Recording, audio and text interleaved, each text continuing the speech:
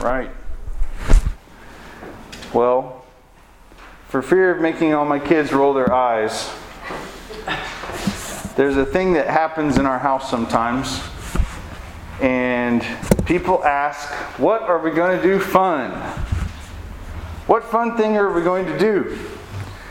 And I always give pretty much the same answer. Either something sarcastic, like we're going to watch the water dry in these glasses on the table. Or I say, fun is about our attitude, not about what we do. Fun is about the attitude that you bring to the thing. We could do all kinds of boring stuff, and if your attitude is fun, it'll be fun. We can do all kinds of fun things, and if your attitude is boring, it'll be boring, because it's all about your attitude. And that is coming up today when I talk about being thankful and thankfulness. Because you can think, oh man, if a whole bunch of good stuff happened to me, then I'd be really thankful. But in reality, if you're thankful, you start to recognize all the good things that are happening to you. Even terrible things. You can find good things in the terrible things. Driving here this morning, I wonder, there's a stretch from about Garvin all the way to about Fulton that I don't understand why there aren't a whole bunch of wrecks there on the Lloyd. Because you see that sign that has the Powerball number and like what the Powerball winnings are, and then my mind is just gone. I'm like, oh my gosh, $200 million. Like, what would that be like to win $200 million? And then all of a sudden I'm on Fulton. And I'm like, oh, I haven't been paying attention to anything. I was off in La La Land, writing all checks and like having parties and stuff. We can decide what kind of mood we want to have, right? We can decide what attitude we want to have with things, and then we can do it. And Jesus did this. And we really see how Jesus did this when we look at the New Testament. And I just did a word search for the word thanks and thankful and I thank you. And there's only 4 times. What? There's only 4 times that Jesus said thank you. Now this doesn't mean that he wasn't a thankful person. We know that he was thankful. We know all kinds of things that he did were thankful. But actually recorded by the guys that wrote the Gospels, there's times where he tells other people that they were thankful. There's times that he mentions about giving thanks. There's times in parables where he talks about people in the parables being thankful.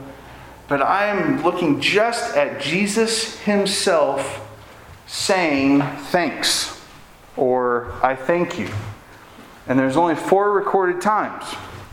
So I can tell you all day long, be thankful. And there would be a lot of credit to that, and it would be really good if you could just be thankful. But I'm not going to leave you with that. I'm going to just paint a couple pictures here of how Jesus was thankful. And wow, gosh, if he was thankful the way he was thankful there, and he's living in me right now, Christ is living in me, he's still thankful. He can be thankful in these same kinds of circumstances. So you're probably thinking in your head right now, oh man, where was Jesus thankful? Where was Jesus thankful? All right, we're going to, the first one is in Matthew 11. In Matthew 11, they're just walking along. They're just kind of doing his traveling teacher thing that Jesus did. And he declares, so he's just praying out loud. But he's also teaching because the disciples want to hear how Jesus prays. So Jesus prays out loud a lot so they can learn to pray the same way.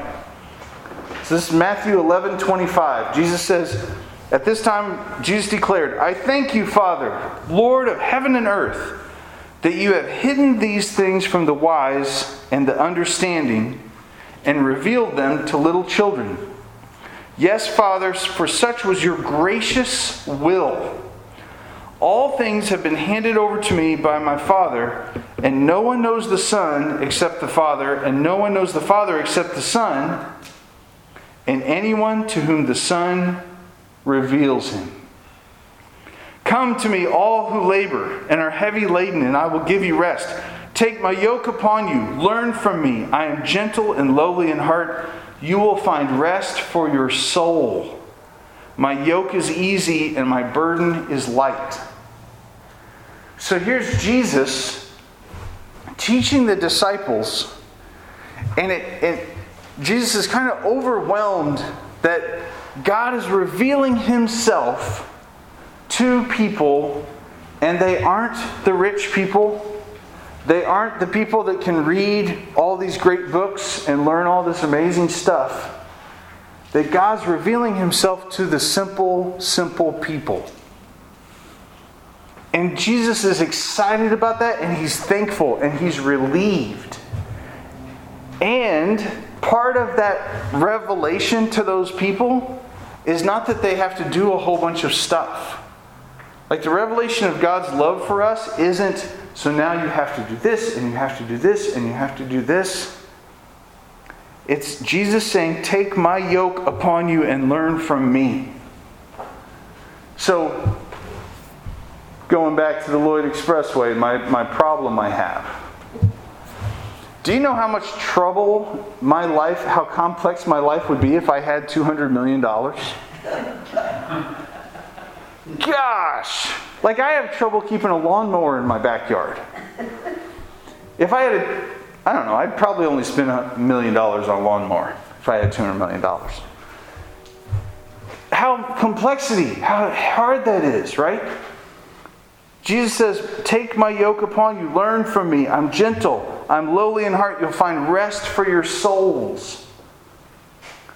I was talking to a guy this week, and they're going through some really hard stuff, and his family and some of his friends, and just this really hard thing. And he said, the problem is there's no playbook for this. There's no guide to guide us through this crisis.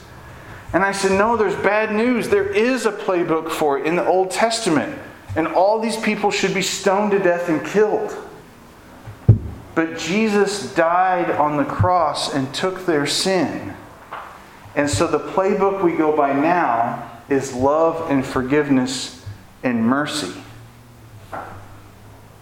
That is the yoke that is easy, and his burden is light. We don't have to live by the Old Testament law, and we don't have to fear God. And that's what Jesus was thankful for. I thank you, Father, that you've revealed these things to the simple. That not only is God revealing it to the simple, but God is making it simple for the simple. Wow. So there's another time that Jesus gave thanks. And this is a little bit related, but a little bit not. Jesus, this time when he gave thanks, he had tears in his eyes from crying. We're not totally sure all the depth of it. It doesn't say, and we don't know. But it's when his friend Lazarus died. And this is in John 11. So Jesus went to the home of Mary and Martha and Lazarus a lot. There's one guy that wrote a book, and it's called Jesus' Favorite Place on Earth. And it's all about their house and all the things that Jesus did at their house. It was one of Jesus' favorite spots to go to and to visit and to hang out and to sit around and to teach. And Lazarus died. And this is where you have the shortest verse of the Bible, right? Jesus wept. Jesus cried that Lazarus was dead. He goes to the tomb. He says, take away the stone. People protest. They go, whoa, Jesus, he's been dead for 4 days. Don't do this. This is bad. Jesus said, didn't I tell you that if you believe, you'll see the glory of God? So they took away the stone. Jesus lifted up his eyes and he said, Father, I thank you that you have heard me. So we don't know what Jesus said. But Jesus out loud says, Father, I thank you that you heard me. That you heard my prayer. I know that you always hear me. But I'm saying this right now for all the people standing around so they will believe that you sent me. So Jesus is thanking God for hearing him, but he's saying out loud, thank you for hearing me, because I need to let all these people know that this isn't just luck. That this isn't just a fluke or something messed up. That I actually asked you to do this, and now you're doing it. And I thank you that you heard me. So he says that, and then you know what he says next. Lazarus, come out. And out comes Lazarus raised from the dead. So first of all, Jesus is thanking God that he's revealing himself, that he's revealing his good news to simple people. And then next, Jesus is thanking God the Father for hearing him and listening to him and answering him. Isn't that wild? Usually we pray for something and then we get it, and then we pray and we thank God that we get it. Thank you, Lord, that you gave us this new refrigerator. Jesus' pattern right here is, Lord, I want this to happen. Thank you, Lord, for doing this. And I'm thanking you out loud so everybody around hears that you did it. Wow. Now, this isn't a program. This isn't a method. This isn't a formula. I've been around people that got mad at me when we prayed for something because they thought that I was praying and didn't believe it, and so I was going to make it not happen because I didn't believe it. And I was like, okay, the power isn't on me, whether I believe it or not. The power is on God. So don't get mad at me, right? So don't warp that to manipulate it to think that you can make God do what you want. Praise him for listening. Praise him for listening. Even when Jesus had been crying over the death of Lazarus, he was still thanking God for hearing him raise Lazarus from the dead. All right, we only got two more. They're getting a little bit weirder. So this is one that everybody's going to go, oh yeah, sure. Because you all thought of this one. This one is all the gospel writers list this one. This is in Matthew 15. There's this crowd of thousands of people, and they're all listening to Jesus teach all day long. And the disciples say, Jesus, you got to send these people home. They're going to be hungry, and they got to eat, and we don't have enough to give them. Where are we going to get enough food for all these people? Jesus says to these guys, how much bread do you have? Because it was a common thing. You'd get these little flatbreads and you'd kind of pack them with you. It's kind of like a Cliff Bar or a granola bar. It was something that wouldn't mash up because it was already flatbread. They're like, we have 7 and a couple fish. He tells the people to sit down. He took the 7 loaves and the fish, and having given thanks, he broke them and gave them out to the disciples. The disciples gave them to the crowds. They all ate and were satisfied. And they took up 7 baskets full of the broken pieces left over. So here's Jesus. He doesn't have, right, talk about me giving thanks for winning the $200 million lottery, thinking I would give thanks if I had abundance. Here is Jesus giving thanks when it's obvious that he does not have enough. It's really blunt and plain that he does not have enough, but he is thankful for what he does have. He's got nothing. I mean, really, for 4,000 people, a few loaves of bread is just laughable. I mean, in one of the Gospels they do laugh, right? It's like a comedy. It's like, what a fool that he would give thanks for that little amount. So here we are, and we're in different situations, and different things happen during the week, and different people we interact with, and we don't have enough. We don't have enough patience. We don't have enough mercy like we think we should have mercy. We don't have enough knowledge. I don't even know how to do, right? Like stuff at my job. stuff to fix a runny faucet. I've got like 5 loaves of bread for these 4,000 problems. And even in that, Jesus gave thanks. And isn't it great? It doesn't say that afterwards Jesus gave thanks. He gave thanks when all he had was the 7 loaves. He didn't give thanks. I mean, theoretically, being a thankful person, he gave thanks when they brought back the leftovers. But what's noted is that he was thankful when he had nothing. Wow. Do you see how all these are little? He gave thanks when he realized that God was revealing himself to little people that weren't powerful. Like, I pray a lot. I pray a lot for influential people. There's a book that was out, I don't know, it might have been 15 years ago. And it was 365 days of prayer for the most influential people in the world. And every day it would have like Michael Jackson, Taylor Swift, President Trump. I mean, not 15 years ago, but you know what I mean. Praying for these very influential people with the hope that if one of these really influential people would get saved, then they would just be able to preach the gospel to so many people. And I've learned since then that that's not exactly true, because there's word that Justin Bieber got saved. And that's awesome for him, but he's not, if he releases a gospel album, everybody's going to be suspicious of Justin Bieber, right?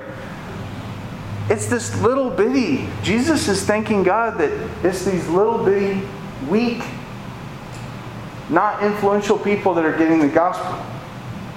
And then Jesus is thankful that all the people, these little people, this big act of raising somebody from the dead, that all these little people around heard Jesus pray and ask for that. And now Jesus is thanking God for these little few loaves of bread that are nothing for 4,000 people. Isn't that wild? In all of these, Jesus really, He's given thanks for stuff that hasn't happened yet. Or He's given thanks for stuff that we don't usually think that we would give thanks for. We would give thanks for 3,000 people coming to the Lord in a day, right? We'd give thanks for having food for 4,000 people, not having food for 4,000 people. So then there's one more. And this one is really crazy. In the whole theme of giving thanks beforehand, giving thanks when it's small, being thankful, really seeing that God has given us something tiny. This is in Matthew 26. We just finished going through the Gospel of Matthew. So if you hear me say Matthew 26, your little calculator timeline in your head is like, oh, this is near the end because there's only 28 chapters in the Gospel of Matthew. Jesus is at the Last Supper. He is at the Last Supper. And they're talking about, he is telling them he's going to be betrayed. Someone is going to betray him. It's Matthew 26:23. He who has dipped his hand in the dish with me will betray me. This isn't, everybody can see it. This is, we're at Hacienda and we're passing the bowl of salsa around, so we know there's somebody at the table, right? Somebody who shared salsa with me, so to speak. The Son of Man goes as it is written of him, but woe to the man by whom the Son of Man is betrayed. It would have been better for that man if he wouldn't have ever been born. And this is Jesus' friends. It wouldn't be a betrayal if one of his enemies killed him. That's what enemies do. It's a betrayal because it's one of his friends. And they're talking through that. Then Jesus says, he passes out the bread, and he blesses it, and he broke it, and he gave it to his disciples, and he said, take this. This is my body broken for you. This is what we do when we do communion, right? He's passing out the Passover bread, the unleavened, pure, sinless, broken, pierced bread represents him. And he says, eat this. This is my body. I'm going to be broken for you guys. Then he takes the cup. And this is the cup of redemption, of purpose. This is of purchase, of buying back and redeeming.